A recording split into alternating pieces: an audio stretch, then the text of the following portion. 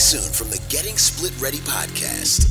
In the studio with us today, we have Rachel Hernandez, founder and principal at Hernandez Hogue Legal Solutions, LLC, a fellow for the Collaborative Law Institute of Illinois, who practices family law, collaborative mediation, and first offender criminal advocacy. Talking a little bit about pre- and post-nuptials.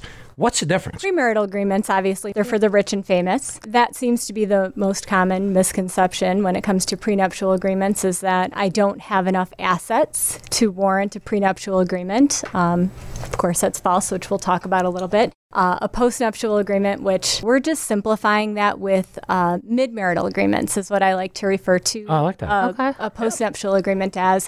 That's a lot of what we do in the collaborative context, is entering into mid-marital agreements, particularly with separating parents when there are children involved. What do you do with the home? How do you make those payments? And Doug, you and I have worked on a couple of deals. Instances like this where one person is going to stay in the home, and deciding how those expenses, whether it be the mortgage, a home equity line of credit, bills associated with the marital residence, are divided between the parties, and whether or not there's going to be one of the parties living in another familial home or taking on a rental, right, and how that plays out in terms of division of assets and debts later on and avoiding litigation.